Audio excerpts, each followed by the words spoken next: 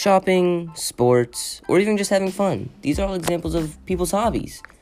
So today we're going to be talking about somebody's hobbies and what they did in the past. So sit down and enjoy the show.